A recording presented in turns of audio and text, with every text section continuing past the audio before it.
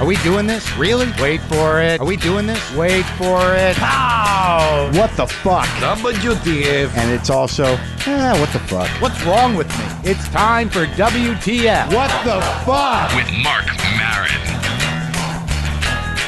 All right, let's do this. How are you, what the fuckers? What the fuck buddies? What the fucking ears? What the fuck nicks? I am Marc Maron. This is WTF. I'm outside. I'm walking in the streets of New York City. I've been here before, on and off in my life, quite a bit. Used to live here, as some of you know that. I'm up in the, just walking off the Times Square area down 49th Street, past a favorite pizza place of mine.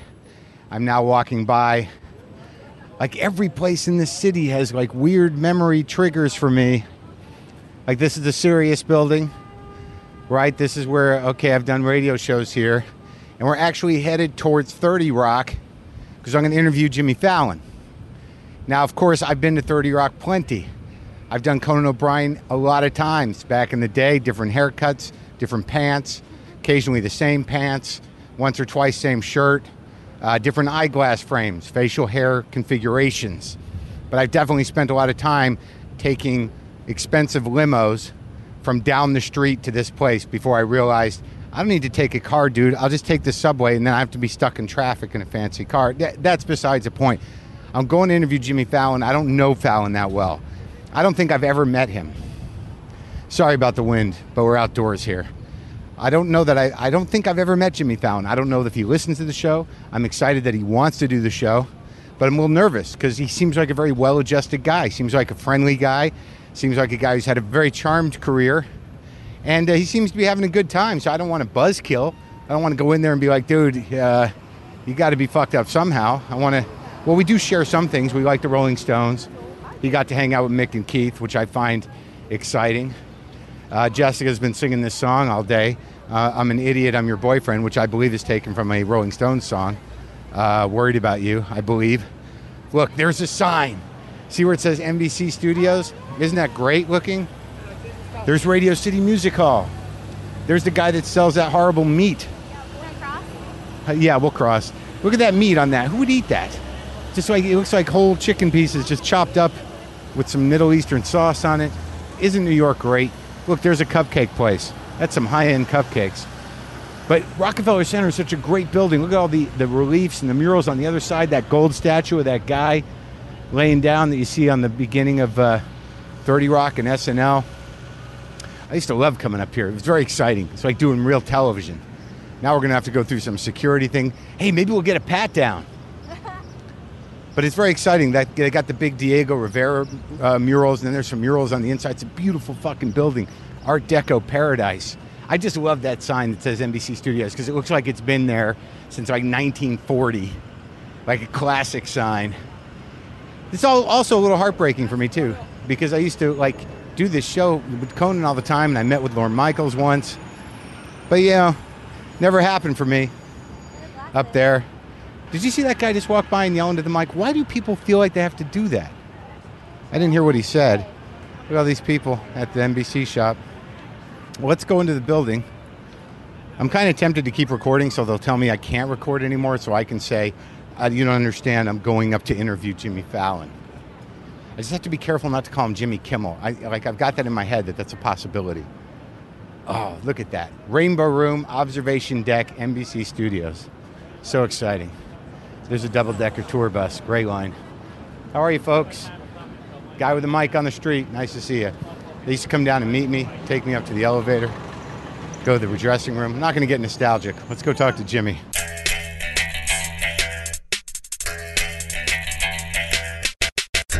This show was fantastic. I listened on my phone. Oh, yeah. You got the app? Yeah, I got the app. Oh, you got WTF my face app. on your phone? Your face is on my phone. Yes, this is my third phone your face has been on. It's a great app, and like I love it too. Even like if I get an email in the middle, I'm like, I go back and it goes, do you want to resume from where you left off? Sure. This is unbelievable. And then it's me complaining again. It's the best. No, but it's so good. It's a great show. I mean, oh, thanks, man. I gotta say the Dane Cook one was great. I just heard the Gallagher one was Were great. you friends with Dane? I mean, for some reason I put you in, I thought you started in Boston, but you didn't. No. A lot of people think I'm from Boston. Why I'm is from that? New York. Because I did so much Boston stuff. I did I did on Saturday Night Live. I did these Boston characters that love Boston, and then I did a movie about a guy who loves the Red Sox. Right. What was that Fever movie called? Pitch. Oh, Fever Pitch, not the Cab movie. No, that's Taxi. Right. Or it's also known as the Cab movie as well. It's like it's under 2 titles. It was released twice. They tried it twice. Didn't work either time. Didn't work. No, the Cab movie didn't. I thought that would be catchier. They go, people will understand what it's more about. Yeah, Taxi's too complicated. Yeah. Let's talk about the Cab movie. And the reason I remember that is I read for it. I read for one of those, the comedian parts where you just basically go, "Hey, what are you doing?" Yeah, and get out of the way. Yeah, that's good. One of those parts. Patton Oswalt was in the Cab movie. We were in Almost Famous together. I knew this. Now, where are you? Are you on the bus? I actually referred to you. Like, I was the angry promoter that said, lock the gates. Yes. And they crash through the... I love that. And I'm chasing the bus up with the little golf the best, cart. yes. Right, and I mention your name. Like, I'm going to tell so-and-so, and then you sort of show up, you become that guy. So we actually were connected. How fun was that? Did you enjoy that? Sure, it was the greatest 2 minutes of cinema I've ever experienced. Sometimes those 2 minute things are the one, though. Yeah, no, I thought it was great. And I had 2 minutes in the Woody Allen movie. And, you did? It's called Anything Else. Yeah. It was Jason Biggs and Christina Ricci. Uh-huh. They also called it the Cab movie. Yeah, the Cab movie. Didn't work either. Originally, With that it was one. Taxi, but the first take. Yeah, it was called Anything Else. Is now what it's called. But it was Woody, and I was doing the scene, and I remember I was just so hot and I was sweating. We're in an Indian restaurant, and I just wanted some direction from Woody Allen, so I can say that I got because he wasn't telling me to do anything. So he came over and to talk to Christina or Jason. They were the stars, and I go, is there anything I'm doing wrong? Is there anything I could do different? He goes, no, just don't sweat. That's exactly what you want. And then he hit his head on this lamp behind him, and he got out of the way, and then he went down and talked to somebody else, and he hit his head on another lamp. He goes, I'm going to hit every lamp for symmetry. I swear. It was like, that is exactly what I wanted. I'm like, I'm so happy he talked and said something. Then I saw him the next day on Houston in New York City. Just walking? He was filming another scene, but I wasn't in it. I only had 2 minutes. So I saw him go, I'm eating a slice of pizza, and I go, hey, Woody, what's going on? And he backed into a brick wall. Looked like I was going to mug him or something. He was like, he just backed. It was awful. And I was like, what? And I thought I did something wrong. So I go, okay. Later, I just walked away, and I called my agent. I go, was I awful in this movie? Like, he looked like he still wanted no part of me. Yeah. And he was kind of talking a little bit. Like, he was asking me from, I was born in Brooklyn, all this stuff, and we were talking about that. But on the movie, but this thing was like, the next actual day, he wanted nothing to do with me. So your last experience was him backing against a brick wall? He backed against a brick wall like I thought he was holding a gun. I thought he was going to do a callback to the lamps. Like, for symmetry, I'm going to touch every brick wall for symmetry. No, not at all. He was just like, dude, I'm busy now. I'm over you. I dealt with you yesterday. But that couldn't have been it. Maybe he thought I think he's just an interesting guy that doesn't like to talk. Like, he's not that outgoing. I heard that when he directs, he doesn't, like, he just lets people sort of just do it. No, the best part, that was one of the easiest movies I worked on. Because they go, did you have a lot of lines, or was it before was it like one of your first things? One of my first things. I did Almost Famous, then this one. Right. And I had like a couple lines. I had like maybe 10, 15 lines. And he was sort of hands off aside from the sweating thing? Yeah, totally super hands off. Well, you get the script that day, that morning, and you got to just learn your lines that day. Are you serious? Oh, yeah. He cast you, and then you get your script that morning? Yeah, no, you don't see the script. You don't. Yeah, it's a fascinating thing. You go, he casts you in this old place where he cuts his movies. Like, he still cuts them with like a blade. Yeah. And tapes them together. That's how he cuts his movies. Still? Yeah. Well, he did when I did this movie, and I was like, so I met him there, and he goes, just come in, just like act like you saying hello to somebody, an old friend. And he cupped his around his eyes like this. Yeah. And I walked in, and I go, hey, what's up? And I go, whatever I did. And he goes, yeah, I like do just that. That's great. Do that. And I go, oh my God, there's no way he got it, right? He's just being nice to me. And I left, and they go, he loves you. It's great. So I'll see you on this day. They go, do I script? They go, nope, you get the script that day. I go, all right. You go to your. I don't even think I had a trailer. You just show up. I might have had a trailer. A chair? Do you have a chair? There might have been like a bucket turned upside down. A milk crate. A milk crate. I sat on that. I played it for a little drum. But I remember like lunch. Yeah. You have to be out by 5:30 is when the day ends because he wants to make it to the Knick game. Right. I know that. Wow. But then also lunch happens. There's no catering. So lunch they go, all right, see you in an hour. Really? That's it. And I'm like, okay. So I went again, got pizza again. I was in this pizza phase, and Yeah, went and got pizza and came back an hour later and was ready to go again for the scene. And that was it. That's the way he works. Well, I mean, he seems like one of those guys that just needs to keep making movies no matter what, whether they're good or bad, or whether people like him or not. It doesn't matter. He's just this working guy. Yeah, I mean, I don't even know if he thought he'd make this many movies. I don't think so. I mean, I think he just keeps going. Like, I think it's helped some of those guys feel alive. I mean, it's like you were dealing with. I'm so envious of you because I'm a huge Stones guy, and I'm looking around your room, your office here, and I feel like we have a lot in common for some reason. I mean, I do because you have Buddy Holly. Oh, Buddy Holly in a stained glass. But that's like, did you have that consignment too? I mean, no, that's actually from Neil Brennan. That's from. Do you know Neil? Of course, yeah. Yeah, so that's from Neil Brennan. Neil Brennan was dating a girl, and we were just talking about Buddy Holly, and I said, "That's why I love Buddy Holly." He goes, "Oh my God, are you serious? Or you're lying to me?" I go, "No, I love Buddy Holly." He goes, "Well, then I have something for you because my new girlfriend said there's no way we can keep this in the living room. It's a giant stained glass with thing. Buddy Holly right in the center." Yeah, but how did you find out? Because when I was a kid, my father loved Buddy Holly, and so he plowed it into my head. Me too. Really? I think that's what it is. Yeah, but my parents had a record album called Buddy Holly Lives. Why we had the golden hits or something? Like it was. Yeah, it was the greatest hits type of thing. But right. I think it was spray paint on brick. It said Buddy Holly. I remember Lives. that. I remember that album. It's like a double album. Yeah. Yeah. So I started hearing that when I was like 11 or 12, like all of them over and over again, because my dad was crazy for it. That and the soundtrack of American Graffiti, and so all that's it's plowed into my head. I mean, that soundtrack. My dad was really into doo-wop. You know, they're both from Brooklyn. My mom and dad are from Brooklyn. Yeah. My dad was really into doo-wop. My dad was also in Vietnam. He was in the Navy in Vietnam. And so and he used to sing doo-wop on the ship. Really? Yeah. With a couple guys from the Navy, they would all Yeah. get together and sing all these doo-wop songs. We'd play, we'd drink beers and listen to, reel-to-reel tapes of him and his shipmates singing doo-wop and stuff.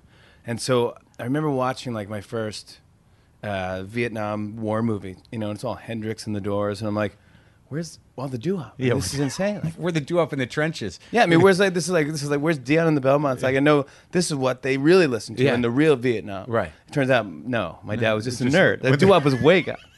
Doo-wop was gone in the 50s. Yeah. I mean, early 60s. Yeah. Doo-wop was finished by 64. So there were guys offering your dad joints, and your dad's like, "No, I'll just drink this beer out of a bag." Exactly. He's living in it. He's like, yeah, he's going to smoke a cigarette in his sleeve, rolled up in his sleeve. I go, oh, wait, what? So, Dad, nobody else was listening to doo-wop when you were singing? He's like, well, I mean, certain people were still kind of around. I'm like, oh my gosh, I thought that was the Vietnam era. I thought it was all doo-wop. Yeah.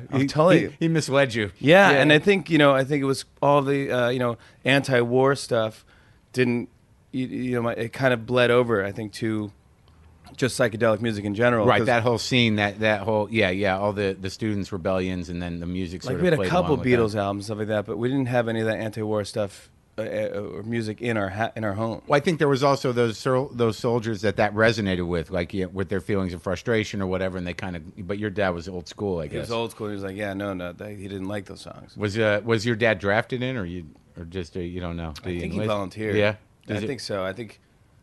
Did he see action? Draft? No. No. But he was like, it was a tough time. It was a lot of stuff going down. He was a radar man on the USS Constellation, and I think out of San Diego. He told me one funny story because he used to sing doo-wop and also get in fights, like in gangs in Brooklyn. That's what people did when he grew up. Yeah.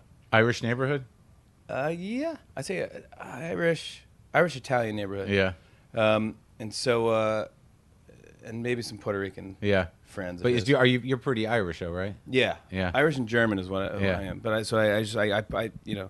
grew up with a bunch of partying and stuff like that. But anyways, my dad had kind of a short temper, as a kid, and so he's in the Navy. And I'll never forget because we just had Fleet Week on our show, and we invited all the servicemen and women to come to the show. Because I remember the story. My dad was he wanted to grow a beard. He just grew a beard, and whenever some lieutenant or something came up to him or whoever was in charge said, "You can't grow a beard. What's wrong with you? You have to ask for permission." Yeah. And they did something to him. They put him in some jail, or they did something to him. Beard jail? Beard jail. Yeah, I heard of that. And they it was also called the Cab movie. But Beard Jail sold more. We sold more DVDs in Beard Jail than you'll ever see. I think they're up to like 14 sequels of that. I think they're going to reissue Beard Jail. They are. I think someone's doing it on A Broadway. director's cut. Yeah, Beard. They're doing it live. It's insane. You got to hear the music. It's like, I can't wait. But anyway, so he goes. So he gets permission to finally grow this beard. So he grows the beard, and then it's Fleet Week. He's about to leave, and they go, whoa. what are you trying to do? He's like, what? And they go, do you have, what is that? What is that in your face? He's like, it's a beard. I grew a beard. And they go, that's an awful beard. And he goes, well, I know. Well, they go, we can't let you off the ship with that beard. And he goes, well, I'll go shave it. And they go, you can't just shave it. You need permission to shave this beard. They got to be fucking with him. Yeah, I think so. So I think he like had a nervous breakdown on the aircraft carrier, which I would have done the same thing. And did he kick some ass? No, I think he went to. Yeah. He probably went to hit this guy, and then said, no, I'm not doing this. This is insane. I don't know. You're trying to drive me nuts. Did he get off the ship? No. Stayed on the ship and went crazy. So you get along? Is he still around? Yeah. And you guys are pals? Yeah. I talk to him all the time. I talk to him once a day. That's probably him calling right now. Really? Yeah. Is he still over in Brooklyn? Where's he? No, they moved to upstate when me and my sister were like 2 years old. We all moved out of Brooklyn.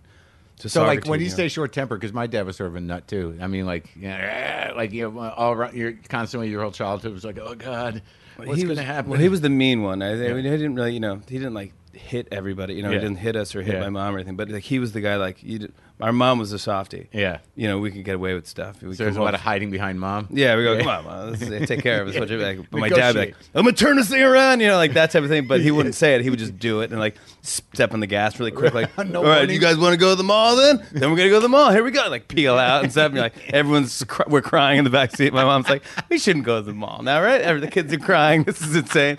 And he's like, oh, we're going to go. We promised, right? Everyone wants to go. So let's go. Let's do this. Like, now you're going to have fun, right? And we're crying. I remember like fun things like that. Yeah. So yeah, he wasn't, but now we get along real well. That's fucking great. And your mom too? Yeah. They should both be in insane asylums. But I talk to them all the time. My mom is just the number one embarrassing person to me. Oh, I mean, like she goes, how? My mom does that too. I mean, scenes like she will. The worst one is I go. She, once I got on Saturday Night Live, she told everybody, he's on Saturday Night Live. He did this. Did you see the baby on this? She calls me the baby. Oh, really? Still? Yeah, I shave. I mean, please. How many siblings do you got? One sister, Gloria. And she's older? Yeah, 1 year older. Yeah, it doesn't. I mean, that doesn't make her feel good. Yeah, I'm the baby. This is the dumbest thing. So the baby did the Cab movie. Yeah, the baby's like, stop calling me the baby. It's ridiculous. So she goes, I go home to visit, and she goes, let's go out to dinner. And I go, I don't want to come home to go out. I live in New York City. You think there's a good restaurant in New York City? I don't come to Socrates to go out, but all right, if you want to go out to dinner, let's go out to dinner. I just don't embarrass me. Let's not do a big thing. I hate to make a big splash. When I go home to visit my friends, there's fun to go. And drive around. I never, I have like maybe 2 or 3 friends there. I'm friendly with everybody, but I don't make a big deal. So she goes, all right. So we find this place. We pull in. She goes, we sit down. She goes, I don't like where I'm sitting. I go, don't start. Yeah. Don't start this place. Yeah. So she goes, all right. So she orders something like lamb chops or something crazy. And I order what I'm having. And everything comes, her meal comes last, which is, so now her temper is crazy. So she's like, I'm not going to eat this thing when it comes. I don't care. I go, don't make a scene. I asked you not to, didn't I ask you not to make a scene? She goes, yeah. So finally her thing comes. I go, my dad goes, just have. My dad's like, he's a voice of reason. He goes, just have something. Yeah. So she eats this thing. I'm not kidding. She starts choking. Yeah. On purpose? No, I don't know. Really? She's really knocking things over now, standing up. A woman comes running over, starts giving my mom the Heimlich. Yeah. My dad's got his finger in her mouth, trying to pull food out of her mouth. She's going like,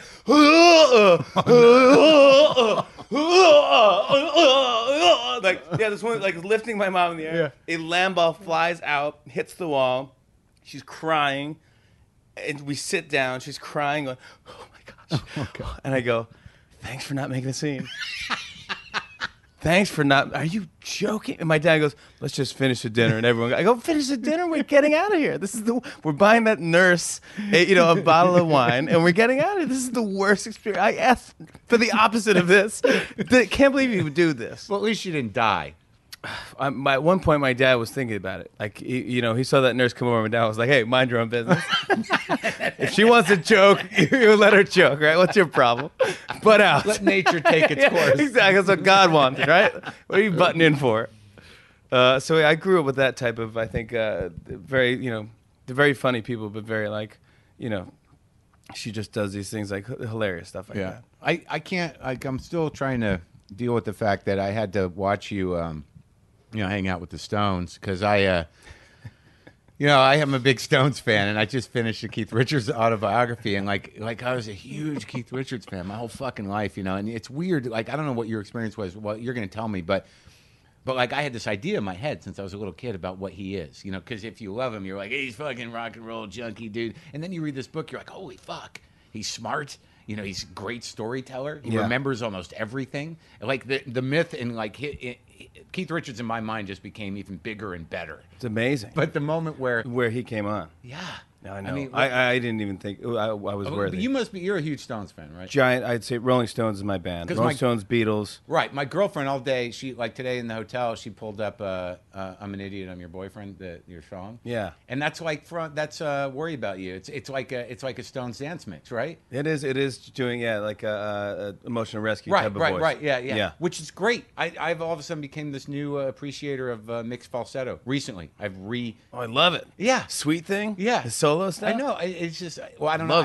I'm like a little too much of a purist to really embrace the solo stuff. But certainly on Sweet emotion. Thing I would dig. I like that one. That's a good one. It's like very falsetto. Like in the beginning, when things were simple. Yeah, but it's good. Like I think I condescended to it at some point. I listened to it recently because I was reading the Keith Richards book, and I'm like, that's fucking great. It's a great record. How was it for you to meet Keith? I mean, after. Well, the thing was, it was the Stones. They were re-releasing Exile on Main Street with a documentary. Right. I remember. Yeah. So I went to a fashion show, no less. Yeah. And I went to a fashion show, and Loren Scott is his girlfriend. Yeah. And so I went up and saw Mick. We did a sketch on Saturday Night Live once before, and I go, "Hey, what's going on? How you guys doing?" He goes, "Well, I heard you got a show, you got a talk show, and that's great. I hope it's going great." And I go, "If there's anything I can do, anything at all, let me know. I'd love to do something." He's like, "Well, we do have a documentary coming out. It's very good about exile and all stuff and what happened and how we got to make that." And I'm like, yeah, I'm in. Like, we'll stop right here. Let's talk to what we got to talk to. Like, I will do a whole week. Yeah, dedicate to that. And he's like, well, maybe we could work on something out where we play it, or we'll do a primetime thing where you host or do something. I'm like, what? This is crazy. So I go immediately. Lauren Michaels is at the party, and I go, Lauren, I'd love to do this. Like, what do we have to do? So we start talking to them. Then we talk to another booker who goes, I'll work with Budweiser. I can see if I can get Budweiser on this, and we'll get, because we have no budget at 12:37 at night, or whenever it is. He goes, but if we can get all these, we get some bands just to do their favorite songs from Exile, and then Friday night, just air the documentary, and just watch it with a crowd. It's never been done. Like, why not? It's like, it'll be fun. And that's interesting. That's the way it came about, because there was this moment in my mind. I'm like, did Lauren wrangle this? And it was all just you running into Mick and just saying hi and offering a favor. And it's like, as a fan, let's do it. As a total fan, freaking out. So then I had no idea Keith Richards is gonna want to do anything, or Charlie. Yeah, because you don't even get the sense that they really hang out anymore. Like it's some sort of chore. In fact, I was there. I actually went to a hotel room. I can't believe I don't remember where they were staying, but I went to their hotel room. To Keith's hotel room, just to talk to him and about what bits I might want him to do. We had like a pros and cons written up for about the pros and cons of the record, and then we have Charlie and doing a bit where he doesn't talk. You know, that always kills it. If you see him live, Charlie Watts is the coolest man in rock and roll. Like with his suit. He just cut to a man not talking and gets the biggest round of applause. So I go, we have a couple of those. He goes, anything with Charlie can just do that, and then Keith was like, oh, that sounds good. And he had a cigarette, and he go, here's what I'm thinking for you, if you don't mind. If I would say, ladies and gentlemen, here is one of the greatest guitarists of all time, Mr. Keith Richards. Curtain opens, you walk out, you wave, and you just keep walking. You leave this. You walk right past me. Yeah. He goes, I like that. That's great. Yeah. That'll be really, that'll be great. I think that'll be funny. I'd love to do that. Yeah. So then Jane Rose is there, and she's like, "Are you sure you want to do that, Keith?" He's like, "Yeah, it's great." He goes, "In fact, let's just sit down, we'll talk. Let's just have a quick chat." She's like, "No, Keith, this is a talk show where he's like, I know what it is. Yeah. It's like, and Lauren's like, Lauren was there too, and he's like, I think it'd be fun. You and Jimmy just talk about whatever, and then we'll cut down and be fine." He goes, "Yeah, why not? I don't care." Yeah. She's like, "Okay." She's nervous. Yeah, she's like, he would never say yes to this, so I don't know what this is, but let me get back to you guys this afternoon. Yeah.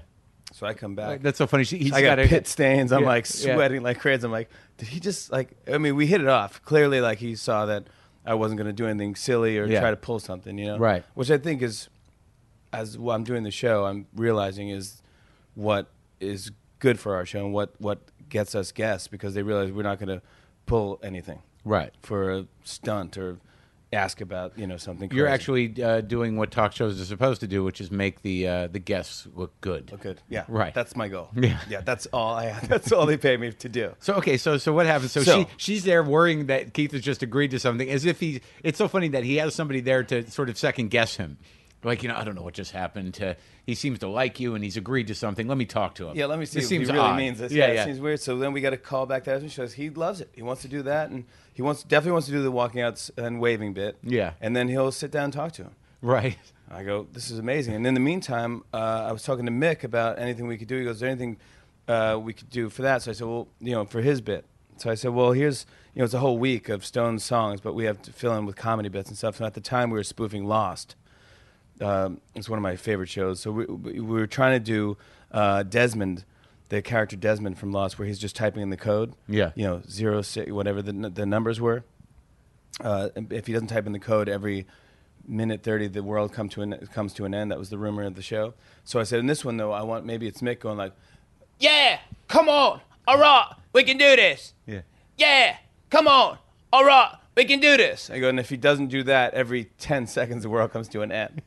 So first of all, Mick is going, he goes, right, he was on the phone, I pitched him 1,000 ideas. And he's like, right, but why am I doing, yeah, come on, all right, why am I doing that? I go, it's just like something you would do, like if you're on stage or something when you're really into screaming. He's like, he goes, well, I like Lost, so I can, let me think about that. I like that idea. Yeah. So cut to, we're getting a jumpsuit with the, you know, Dharma Initiative thing from Mick Jagger, and we're putting him in a room with a microphone where he's 4 different microphones. He's doing, yeah, all right, come on, we can do this. So that's happening as well as Keith's coming on, like, and it's the craziest thing. And then Mick always, like, he's just the nicest, like, he is so, these guys are uber duper unbelievable rock stars. You just feel it, you go like, They invented it. I can't hang with these guys. Yeah. There's no way I can hang with them. Yeah. But there's moments where you can hang, where they just don't feel like doing that, and they're just like, yeah. So then we did that thing, and they're just chill and talk. Yeah. So that's where I was like, that's where I think we hit it off. But did they invite you to, like, come on the road or anything like that? Or like, I went back to a couple cool parties at this Mick's hotel room. Yeah. Me and Billy Joe Armstrong and Mick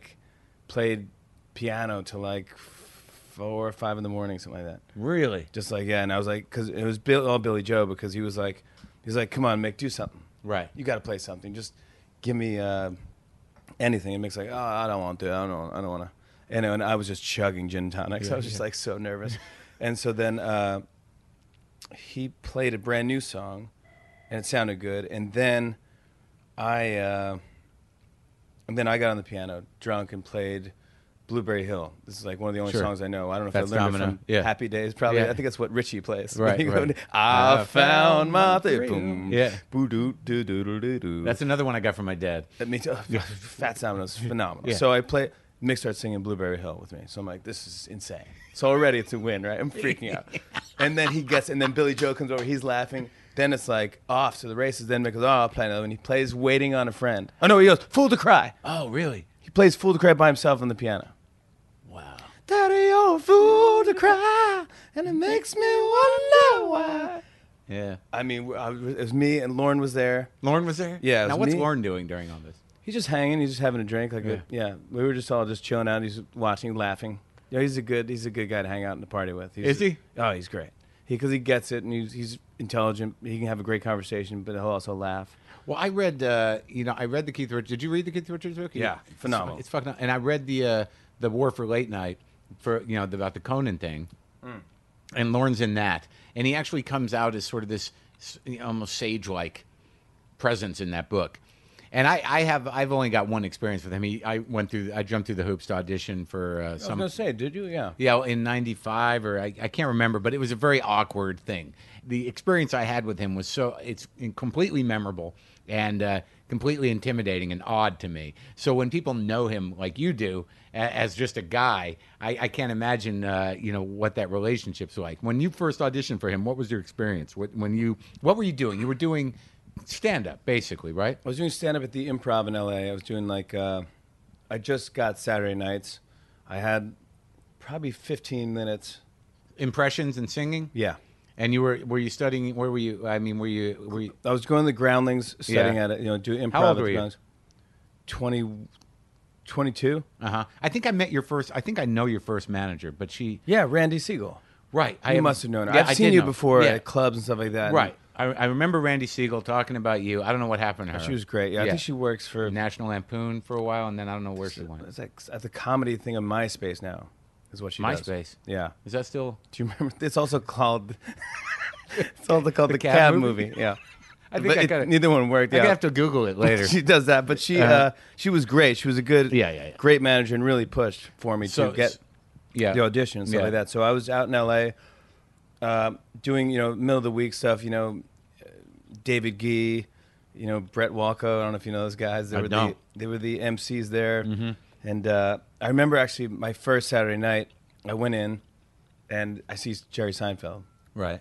This is at the peak of Seinfeld. Right. And I'm freaking out. Right. Because I go, oh my gosh. So I go, this is how old it is. I run out to the street, payphone, and I call my mother. And I go, you won't believe Jerry Seinfeld just walked in the improv. Did you do that thing that happened in The King of Comedy? It's like, Jerry Langford. Jerry, talk to my mother. She's got cancer. No, the phone wouldn't reach. I would know. But no, my mom goes, I think at that point she goes, is Shoshana there? Because this is when he was dating. Oh, so she was up on the gossip. She's up on the gossip, yeah. So I go, I don't know. I can't believe I don't think I heard he's not doing stand-up, but how cool is that? She's like, that's great. I'm so happy for you. And, it's just telling cool stories. Right. So I get in, and he decides to go up. And he gets up, standing ovation, not even saying anything. Right. He tells every great joke. He tells the dry cleaning joke. He crushes, leaves, standing ovation again. They go, all right, who's next on the list? This is my first. It's like we got I forget who it was. And he was right next to me. He goes, I'm not following that. Forget it. I'm not on. I don't want to go. They go, all right, well, who's Jimmy Fallon? Jimmy Fallon. Fallon. Yeah. I go, that's me. He's like, all right, well, you're up now. I go, oh my gosh. So luckily for me, I was an impressionist. So I go, I had a Seinfeld. You did. So yeah, I walked on and I had these. It's a doll. Someone gave me a troll doll, and that was my whole act. Troll doll was your whole act. My whole act, yeah. I mean, what does that mean? Someone got me a doll, and what I do is I do impressions of different people doing a commercial for the doll. Okay. So I would do Bill Cosby going like, look at the thing with this lip hanging down and heavy man, And then I do, I did Seinfeld. So I came out and like, look at these dolls, look at his hair. Who plays with these dolls? Their arms and legs don't move. What kind of fun can you have with a doll like this? Where they doesn't even have any pants on. It's this is the weird, And so I did that first. I said like, hello, my name is Jimmy Fallon. Welcome to Troll Doll and Productions or something. And here's the auditions for the commercial for who's going to sponsor the next line of Troll Dolls. First up, Mr. Jerry Seinfeld. Yeah. Then I did Seinfeld. Then it worked. Was it quiet in the room though? People were like, "What the fuck?" Oh like, yeah, they're people, still people were talking. Right, yeah. Right. And this is back when you could still smoke. Yeah. So I couldn't really see anyone's face, which helped. Yeah. Do you remember that? Because Sure. there used to be a part where you couldn't see the whole With audience. the improv, you can only see those first few tables. First right few, there. yeah. So it was like I saw them, and they were kind of being nice, polite, and I was young, so they were just like, Okay. God, this is gonna be awful. I hope this kid. I feel bad for this guy. He's gonna really tank. Yeah. And then so I did that. It kind of worked, and then I put the troll doll down. Then I talk about something. I don't know what I talk about. Going to the movies or something. It wasn't that great, but I was like, anyone here ever go to the movies? Yeah. It's like, what am I talking Movies, about? huh? And you see the Cab movie? The Cab? Nobody? Yeah. Really? It's not out yet. I'm going to be in it in 5 years. Well, 5 years, you're going to love this thing, man. So I would just do like stand up about that type of stuff, I felt good. And I go, that was my first big hurdle, and I did it. Yeah. And so I immediately, then I finished my act. I had music where I did music impersonations about the troll doll. I mean, gosh, this troll doll was a lot for me. So then, that was my whole act. So then I left, and I immediately called my mom again on the payphone. I go, I just, you wouldn't believe, I just followed Jerry Seinfeld. Yeah. He got off the stage, and I had to, and I told the whole story, and I was like, Isn't that freaking payphone out in front of the improv? Yeah, in front and to the left. I know where it is. Yeah. And I don't know if it's still there anymore, but that's where. It's there. And I was like, I just couldn't believe it. What'd she say? She was so proud. She's like, I can't wait to tell everybody. Oh my gosh. The baby followed Seinfeld. The baby followed, exactly, completely. So I was like, but she loved when I did the improv because they fed you. You ate food there. You know?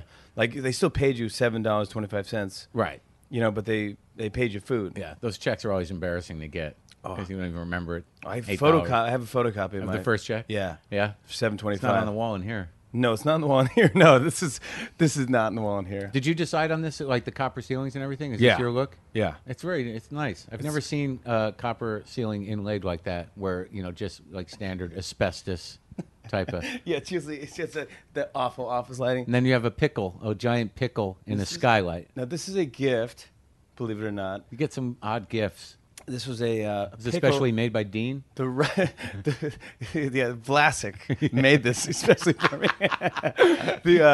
No, what happened was I guess the writers of Letterman gave it to Conan, Right. and said, "Good luck with your show." Okay. And then Conan gave me the pickle and said, "Give this to the next schlub who gets the job."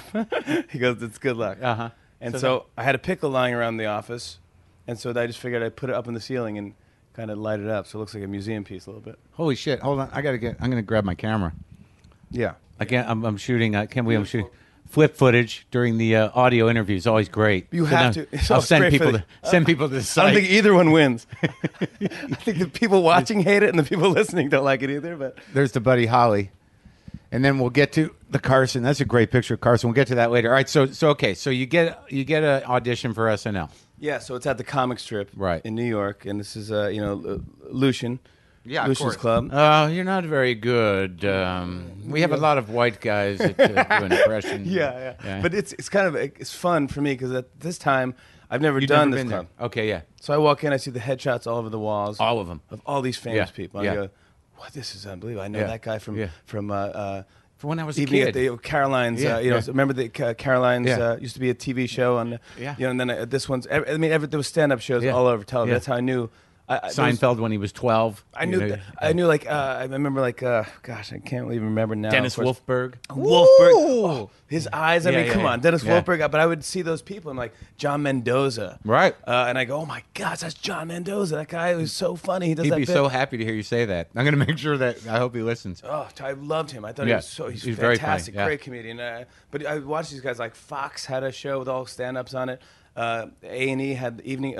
They have Evening at the Improv. Yeah. Then they also had Comedy on the Road. Caroline's at the Seaport, which Right. is The original Caroline show. The Colin on the Seaport. Road. And then Ha began, and Yeah. half-hour comedy hour with Wally Collins was great. And So then stand up Short Tennis Events Theater, which I hosted towards the end. Do you remember me? I at all? do remember.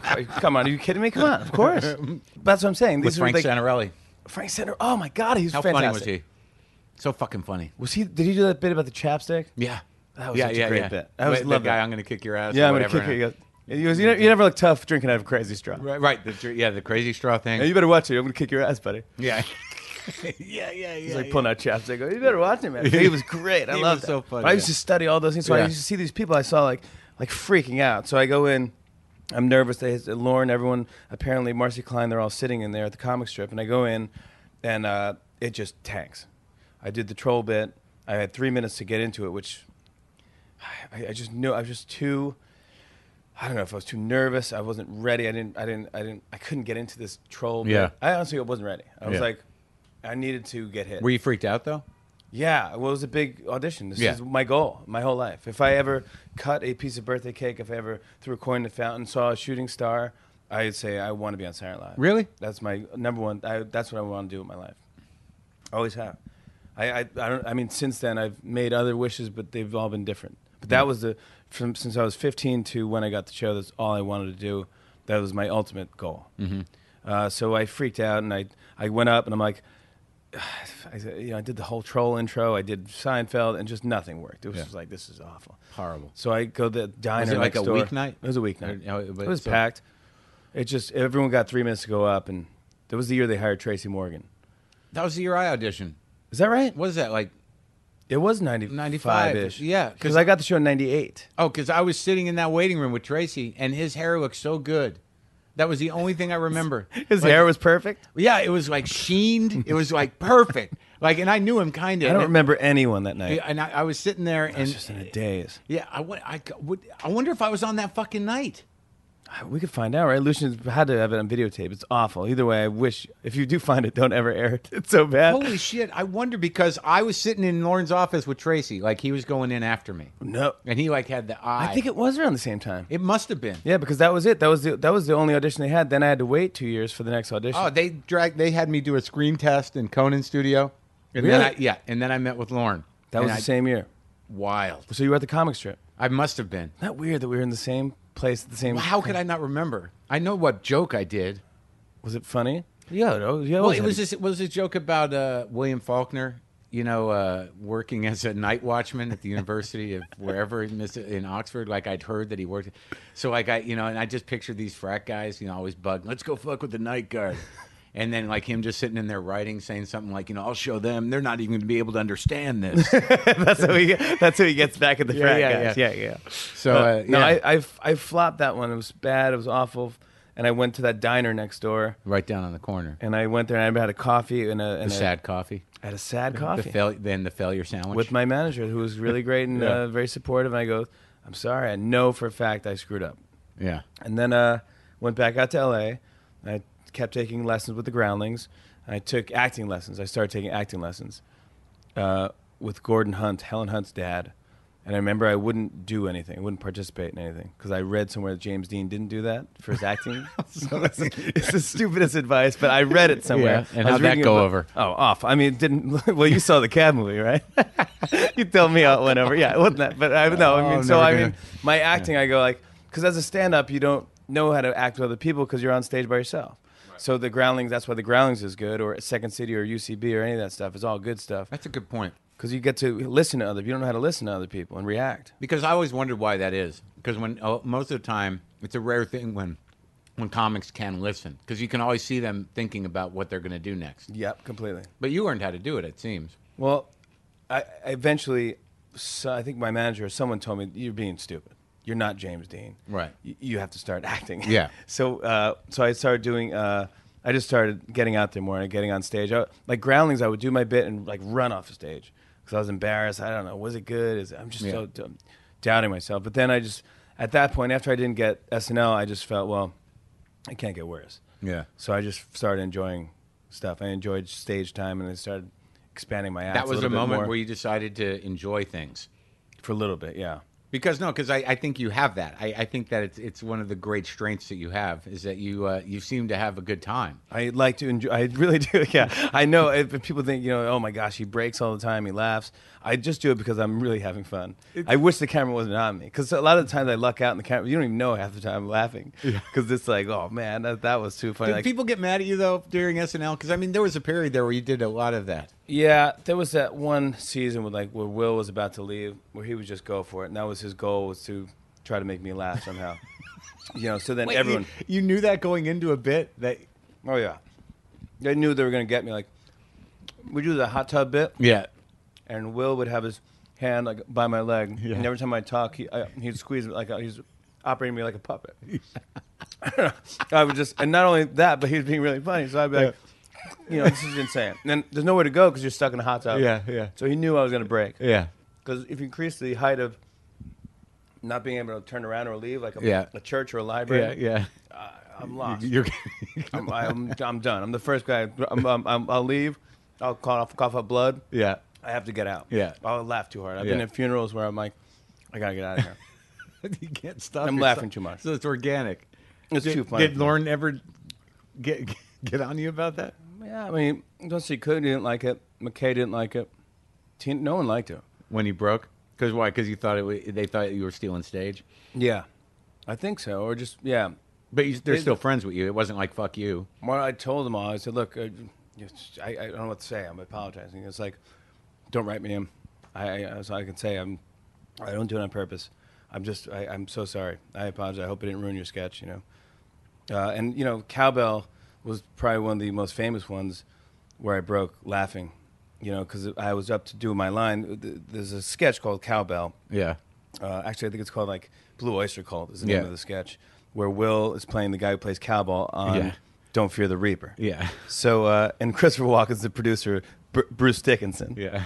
So he comes out, and so he just wants more Cowbell, and So it's a really weird sketch, and Will keeps whacking on this cowbell, and it's clearly overpowering the whole band.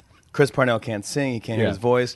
No, and then they go, "I'm sorry, can we stop this take?" And Christopher Walken would come out and he goes, "What was wrong? That take was great, except my only note I have is I'd like to hear a little bit more cowbell." So he kept doing that, and Will's like, "I know, right? I'm just trying to play." His name was Gene or something, which is a perfect name. Yeah. So then him and Catan get into some fake scuffle on and then comes my line. So he goes like, "Come on, Gene," and they push, and Catan pushes Will. First of all, Will on air, he wears a different size shirt, size too small. Yeah. So his stomach's hanging out, his guts hanging out the bottom of it. Yeah. And so Catan pushes him, and his sunglasses fall off.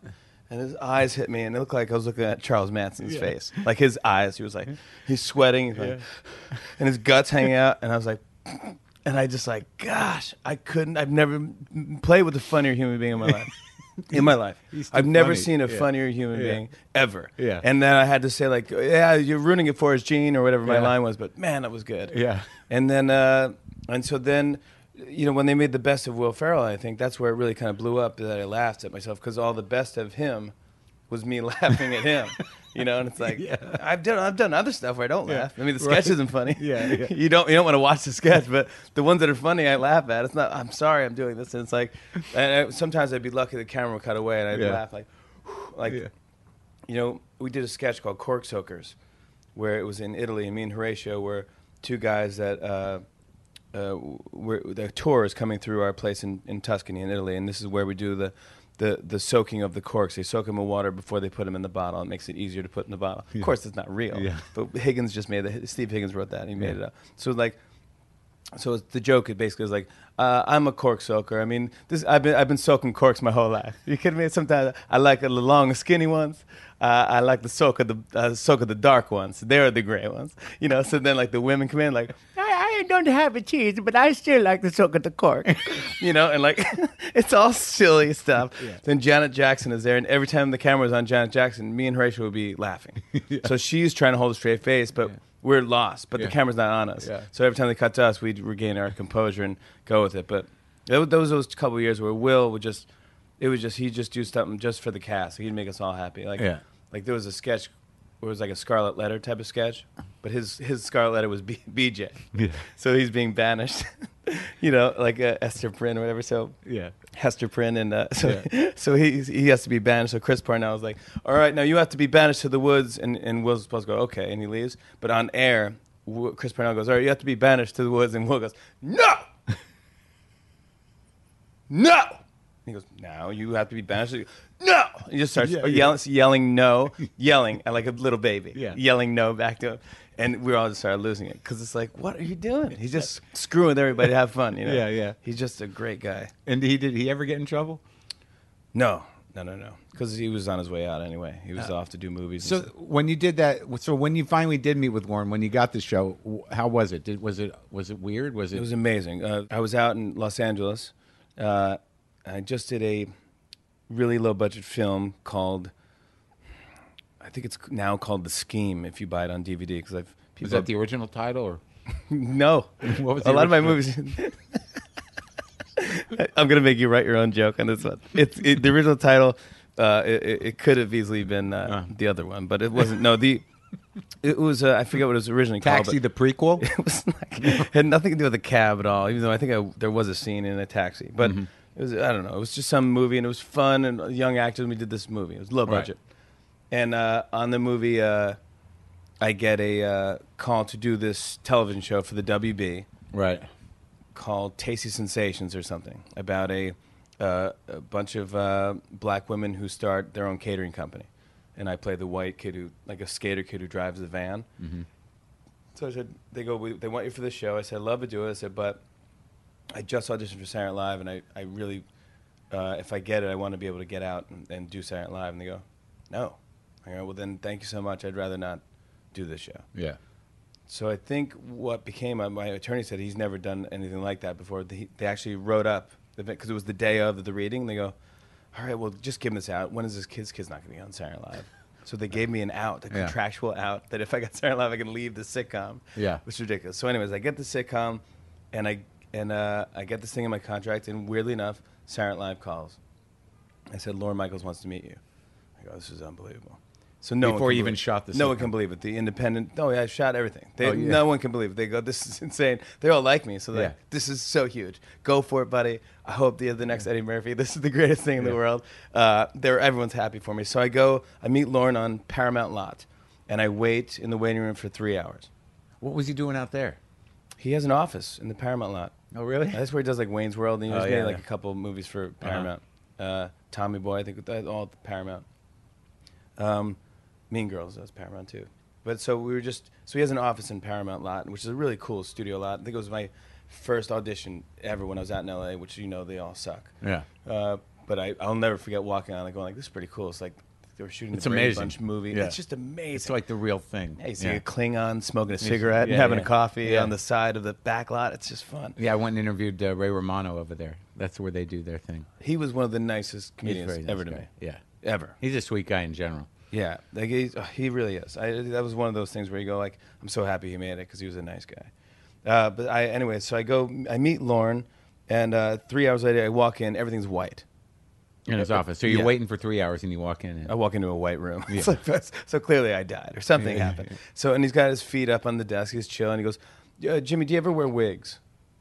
And at the time my hair was kind of spiked up, and I Yeah. go, oh, I just do this. I do this myself to my hair. Yeah. He goes, no, I'm saying for different characters because we want you for the show. Yeah. And then the rest was like slow motion. I was like, and I just said like, oh, Sure. Do you want me to wear wigs? I'm gonna work so hard for you. I'm telling you, I won't let you down. I will be a good cast choice. I'm gonna really work hard. Yeah. And that was I left there, and then I just planned my trip back to New York, back to my family, back to my friends. I mean, it was crazy. You know, Wow. out in LA, I really didn't have that. That So many it just friends. was one question. Do you ever wear wigs? Yeah, And that's you, it. and you said, I do this to my hair. Yeah. I thought he was talking about making and fun then of my once hair. he said, well, we want you to wear wigs. It was wild. Now, so after SNL, how long before, Conan decided to leave, did you know you were going to do this show? I didn't know at all until we have a. Did you want it? No, the talk show. Yeah.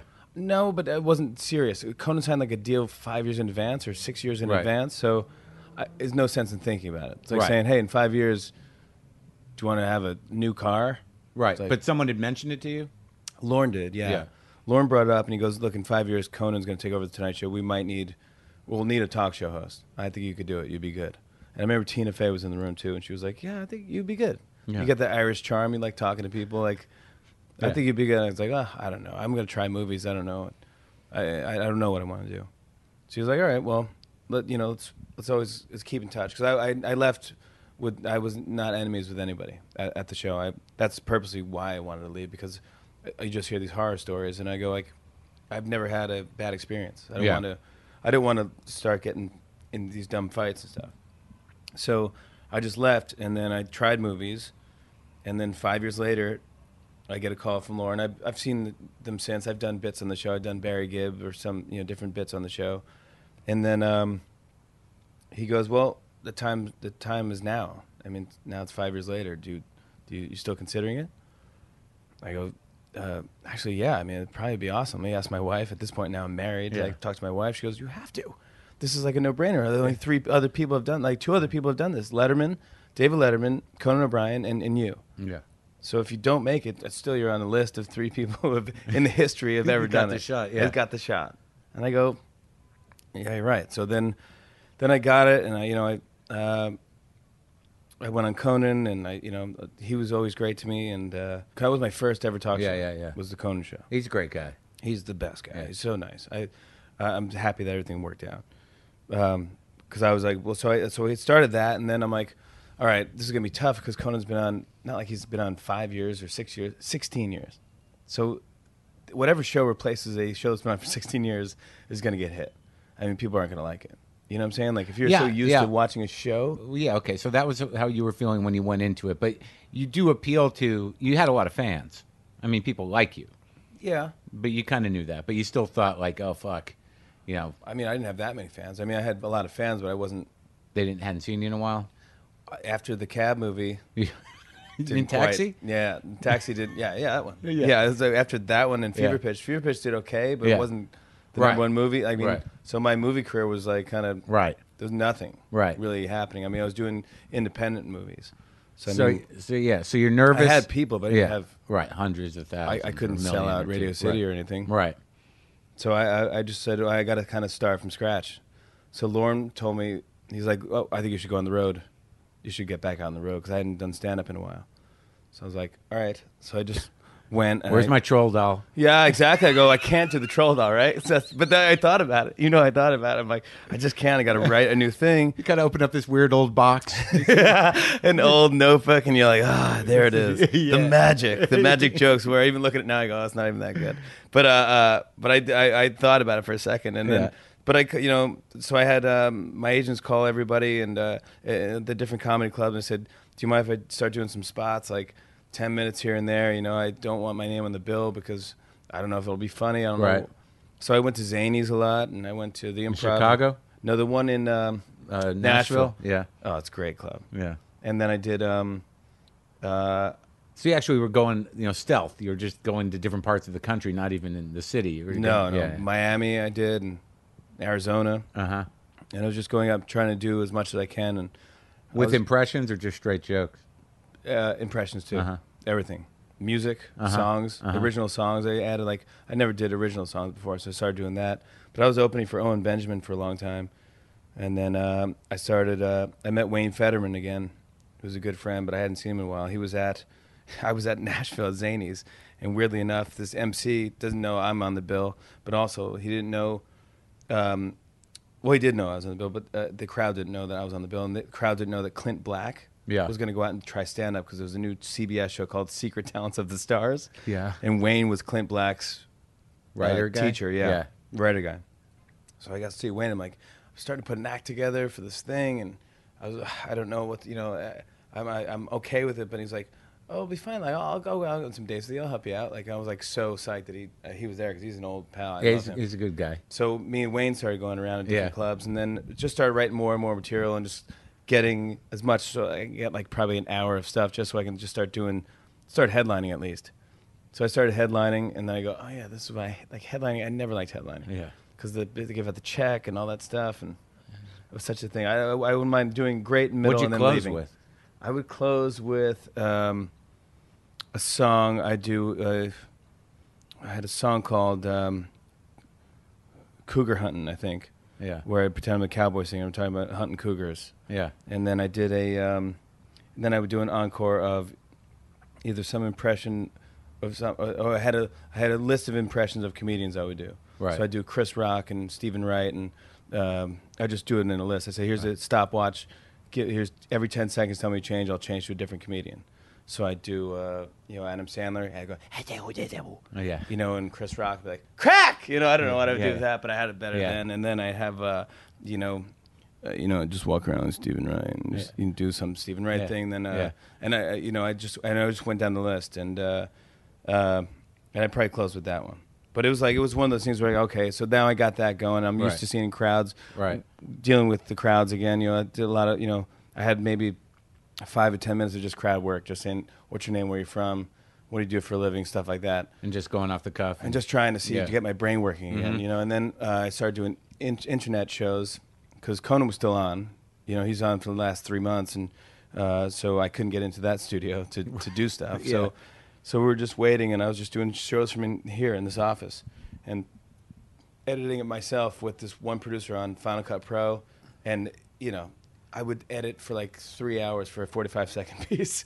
It's hard. So you're starting to build up this internet presence, and people are coming around, right? Yeah, it was good. It was people started talking, going, I like that thing you did, or I don't like that thing you did, which is helpful. Yeah. Which is, I always kind of embraced the internet, but I mean, Twitter has just started. It's brand new, and Facebook is just growing. So it's for people to go oh, I always used to like your bit, and I did this thing, I saw the troll bit, or, whatever. And, and so then they started saying I don't know, that one interview you did with Fred, that was weird, you mumble when you talk. Yeah. And stuff like that. And so you look for kind of advice on what to do. And we got to announce that the Roots were going to be the house band on the internet. And how did that come about, man? You were just into him, and how did that happen? No, I was I was kind of into him. I knew maybe a handful of songs. But I've seen him, at outdoor events, stuff like that, and they're always great. And I've seen him back up. Whose idea was that? So it was Neil Brennan's idea, who's a producer on Chappelle's show. So I talked to Neil, and I go, I go, yeah, I'm doing the show and blah, blah, blah. And I just need advice. I'm trying to figure out what to do. And he goes, who's going to be your house band? I go, I don't know. He goes, well, I always work with these guys who are the best on Chappelle's show, but you should ask the Roots. I'm like, you think the Roots would be my house band? He goes, no. They might know someone who they'll steer in that direction. Like they work with a bunch of people. And I was like, oh, okay. Then I go, well, what's the worst that could happen? They say no. And so I just asked them. And then I just asked them, and they were like, well, we just got off a tour. We've just been traveling 350-something days. So it's like we're exhausted. Of going on the road, but we still want to play. We still want to do gigs. And I go, well, this is New York City. You can play anything. Yeah. Actually, my big pitch, I said, you could raise the bar of what a house band is. You can play with Tony Bennett and you could play with Jay-Z. Right. Without blinking an eye. Right. If anyone sees them in concert, that they're that good. Yeah. They'll go in from the Seed 2.0 to Guns N' Roses to In-A-Gadda-Da-Vida. Oh, man, that week that you had all the guys doing Stone songs, that was amazing. That they were just right there. When they played with Elvis Costello, that was great. They're phenomenal. Yeah. I could have them play with Elvis Costello, or even they play with Christopher Cross and play Ride Like the Wind. Did you have him on? Oh, yeah. We had I miss that. Christopher Cross, and then we had Michael McDonald walk out. Oh, no. Such a long way to go. It was off. People went nuts. It was a yacht rock themed night. That's the fun thing about the show. You can make your own, like you can go like, no, this is the way we do it. Yeah. This week we're going to have yacht rock music, where we have, Ambrosia going to sing, make a whistle, baby. And you can do those types of fun things. And they're all still touring. And they sound great. Yeah. And it's just like, but it's like, that's the one thing I said when we got a music booker. I got to hire everybody. Talent booker, music booker, like it's all on you. Yeah. So if you're going to go down, you might as well hire who you like. Right. I heard this guy is great. I said, look, he goes, what do you want? Just like, a bunch of indie bands and college bands? I go, no, I do. I want those, but I want everybody. I want something with a story. I want something fun. Yeah. I want everything. I want 1 week there to be hip hop and country music and 70s and 80s one-hit wonders. I love that type of stuff. Anything with a story where you're like, that's interesting. Or like whatever happened to that guy? And or any of that stuff. I love that. And you go like we just had... I'm trying to think of now when Stephen Bishop came on. Really? It was phenomenal. And then people loved it. Hit? Wrapped up like on and on. Yeah. It just keeps on trying. But he also had you have no right to ask me how I feel. He wrote that. Yeah. He does a great version of that. So we had him do that. You love music. You're like a music guy. I love it so much. I grew up, my dad always had the radio on, my mom, so I just loved it, grew up with it. So the fact that I can ever incorporate any music or any fun thing into the show is always fun. And using the internet too. Like now we have the internet, we have our website, we can put bonus songs on. Like Johnny Carson didn't have the internet, or else you would have gotten a bonus. So now you were doing the show in here and you were cutting stuff up. I remember you're putting stuff up, bits up, and you're getting a lot of feedback. You're building some excitement towards to coming on and hosting the show when Conan leaves. And then you come on, and it was interesting because when I watched the first few shows, I was like, well, he's going to wear the suit. Yeah. You know what I mean? He's going to go for that. Yeah, he's going to do the suit thing. He's going to stand still and tell some jokes. Tell some jokes, yeah. And then he's not really reinventing the wheel here. Well, wasn't that? It's like that's a specific thing. I don't judge like that. I mean, doing a hosting on, being a talk show host. I mean, there is a tradition to it, and it doesn't need to be fucked with necessarily, that particular thing. Yeah. But you look pretty comfortable. You were telling jokes, and you weren't cracking up, and then too much, and then you sat down. I didn't laugh myself that much. But there was this thing, like right at the beginning, even when people were just starting to get into it or starting to react to it, I was like, well, I'll tell you one thing that he's doing that no one else is doing. He's having a fucking good time. Yeah. Like, I mean, I was sitting there watching it, and I'm like, why is this so great? And it's like, because he's fucking having a good time. Yeah, and that's but I really want to go. Well, I know you were. If this only lasts a week, why would you not enjoy yourself? Right, but you still seem to be doing that. Like when guests come on, you're excited to see them. You're a fan of people. You're not ashamed to be a fan of people. I'm really not. I like movies. I like TV shows. I really do. I go home. I just saw the Woody Allen movie last night. I love watching movies. How was it? It's pretty good. Yeah. Yeah. It's actually it's very like kind of a whimsical, fun thing where you're like, oh, this is so fun. It's him being fun again. Yeah. And of course, there's always those scenes where you're like, come on. No one can relate to this. No, he's not in it. Oh, that's good. But Owen Wilson knocks it out of the park. Does he? It's really funny. You'll How's like he the doing idea of it. in It's general? good. You guys friends? No, we've never been friends, but we're not enemies. But I wonder how he is. He's all he right? looked good. He looked healthy in this movie. But I love those things, and I watch every reality show. I watch TV shows. I'm really into The Killing right now. That's the show I'm watching on AMC. But I watch I am a fan of those things. And you seem to figure out, you organize some writers that can write to your strengths, and you do, like, I've never seen episodic bits, really, that in my recollection of things that actually unfold over a week, which is unique, and it's great. You're playing to your sketch, sensibilities, and your character playing sensibilities. You got AD Miles and all those guys. Yeah, AD is phenomenal. Yeah, he's like, sweet guy. So he's the best. So, I mean, we have him doing he's the head writer, and he just, the guy's just, he can come up with a joke. Every day we always go, look, what do we laugh at? Like, right. we want to leave work going, that was a good laugh. Right. We had a really good laugh. Right. And we do. And we talk about that, and we go, God, what a blessing it is to just have one big laugh. Like, who else has a job like that? Where you can go like, that was so funny. Even when you made fun of me. Right. You came in, you made, like, sometimes Miles wore this khaki suit the other day. It was ridiculous. I thought it was Tom Wolfe. Yeah. I was like, so we all made fun of everybody, different at times. Right. But that means you're home. Right. When everyone can make fun of you, and it was just the best. And we're just laughing, but that's there- not even about the show. Right. Are there any rules, though? Like, I've heard that, like, you'd never want to come off as mean-spirited. I don't like that type of comedy. Right. I mean, I don't like kicking people when they're down. Mm-hmm. I'll kick people when they're up. Right. So I'll do a couple mean-spirited jokes when they're up and they're popular or something. Right. But when they're down and out, it's just a tough time for them. I just feel a little bit, even no matter who it is. I just go like, well, someone else will cover me on that one. Right. You don't. I'm sure there'll be 10 other jokes. Because you feel bad for them. Kind of, yeah. And Yeah. it's like you know what, they're getting hit from all angles. Right. I like to if I can find a different way into it, it's always a more. I know that joke's gonna be made. Someone's gonna do it even better than me. So Right. it's like Susan Boyle, when that came out, everyone's like, "Oh my gosh, this lady, she's not good looking. This is insane. She's a man." And all this, like, "Oh my gosh, Yeah. she's just a lady singing a song." Yeah. And that's all she did. So we did a bit where it's like everybody who came in and heard her singing was touched and sat down and like reevaluated. Like they're like, some people came in with one arm bleeding. Yeah. The copy machine's broken. They have one arm. I don't know. They don't explain why they lost. And then they hear her voice and they sit down. And then we have some girl come in. She goes, I just got the results. I'm not pregnant. And she's crying. Yeah. She comes in, hears the song, and sits down, and smiles. Then another girl comes in and she has the thing. She goes, I just got the results. I am pregnant.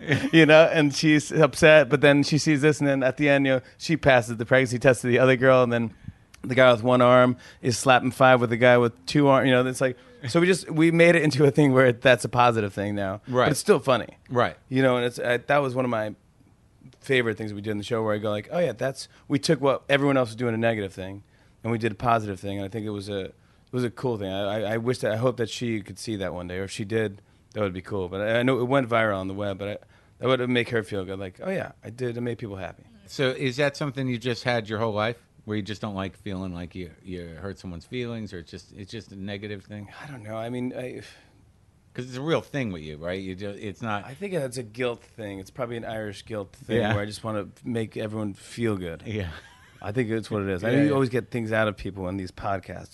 These No. We're doing good. WTF. No, Yeah. I know. Yeah, you didn't get too much out of me. No, but it was you great. did. I don't know. See, now I feel like I should have done a song or something. We can still do a song. Yeah. You want to do a song? No, you don't want me to do a song, but Sure. I could. Yeah, hell yeah. What, you got a new one? I You got could do anything? one. It's kind of new. Yeah. Yeah, I'll give you the guitar. All right. So this is a new one? Not really. All right. It's a Bob Dylan thing. Okay. Because what we figured out we can do in the show is, like, if I do these impressions that everyone's always done, just as a way to tweak it so it's kind of funny now. Yeah. Like, 'cause how many people have you seen do Bob Dylan? What? 150. 138. 1,000. Okay. That's it. All right, so this is a Bob Dylan type of thing. And his harmonic is always higher up. Neil Young's like... That's the kind of Neil. Yeah. Bob Dylan just hits the one high note Right. of the harmonica and just screeches it. Right. And just like... That's the way he plays it. So it likes to go...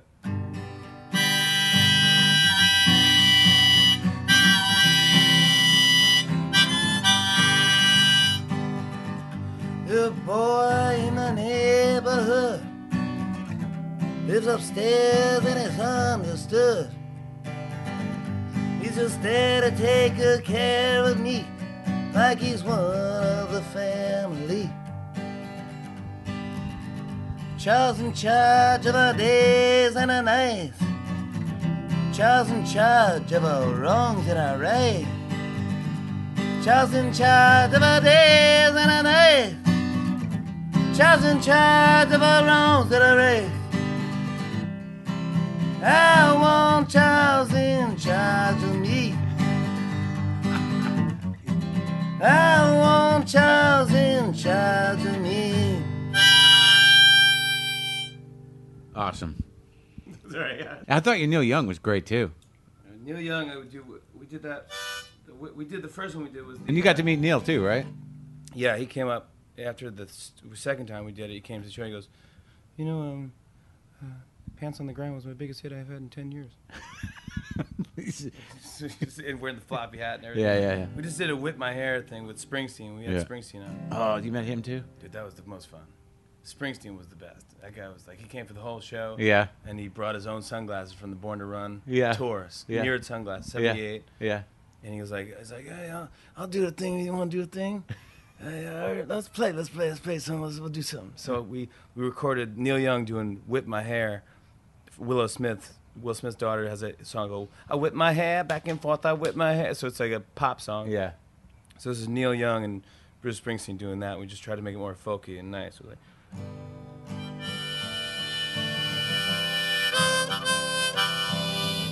I whip my hair back and forth. I whip my hair back and forth. Just whip it. Whip my hair back and forth. You gotta whip your hair. So you go from Neil. So Neil go like, all the ladies, if you feel me, whip your hair. Do it, whip your hair. Whip your hair. Doesn't if it's long or short. Whip your hair. Do it, whip your hair. Whip your hair. Yeah, and then over like that. So it's like the most, and that was one of the hardest. I go, don't laugh, just don't laugh. Just, gosh, if you make it through this without laughing, this would be so great. And he was so into it. And Bruce was? Oh, and at the end, he posed on me like the Born to Run out. Yeah. Oh, that's fucking great. Elbow on the shoulder. Well, I'll tell you, man, I think you're doing a great job, and it's great talking to you. And Let's do this again, because this is always fun. I'm a huge fan of this podcast. They keep me entertained. You get some great interviews, man. You're really good. I appreciate talking to a guy that's not ashamed to be a fan and has such a love of music and show business in a way, and you're putting good things out there, man. Thanks, brother. I appreciate it. Thanks for talking to me. Marc Maron.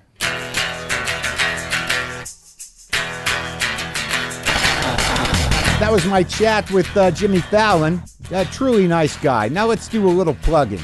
And by the way, thank you, Jimmy Fallon, for inviting me into your office and showing me your shit. All that cool, the guitars, the pickle in the ceiling. It was fun. Let's do some plugs, can we? Don't turn it off. Okay, I'm going to be in Edmonton at the Comic Strip tonight through the weekend. How about June 23rd, 24th, 25th, and 26th? That sounds right. Also, we're putting new episodes up at the Pod Shop, so you can go to WTFpodshop.com, and there's all kinds of cool new episodes up there. Patrice, Jim Norton, Zach Galifianakis, Attell, Dane Cook, Louis C.K., many of the great shows are up there now. You can also go to iTunes and search for WTF Premium and do that. What else do I want to tell you? This is pretty important. I am doing a benefit on June 29th at the Wiltern Theater, the Big Time Comedy Show. It's a Giraldo family benefit. This benefits Greg Giraldo's family.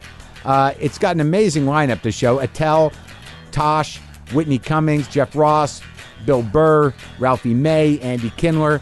You can go to livenation.com/events, I think, but that's June 29th at the Wiltern Theater, the Big Time Comedy Show, a Giraldo family benefit. What else do I need to tell you? Is there something else I need to tell you? Oh, yeah, live WTF, June 28th at the Steve Allen Theater with Neil Hamburger, Rob Hubel, Seth Morris, Aparna Nancherla, I think I'm pronouncing that right, Eddie Pepitone, and, of course, Jim Earl. That's June 28th at 8 p.m. at the Steve Allen Theater. Get yourself some justcoffee.coop. God, I haven't done one of those plugs in a while, but that's okay. You can get that at WTFpod.com. You can also get on the mailing list. You can pick up the apps. You can do all the business there. God, I gotta go. I think that's it. Okay. Bye-bye.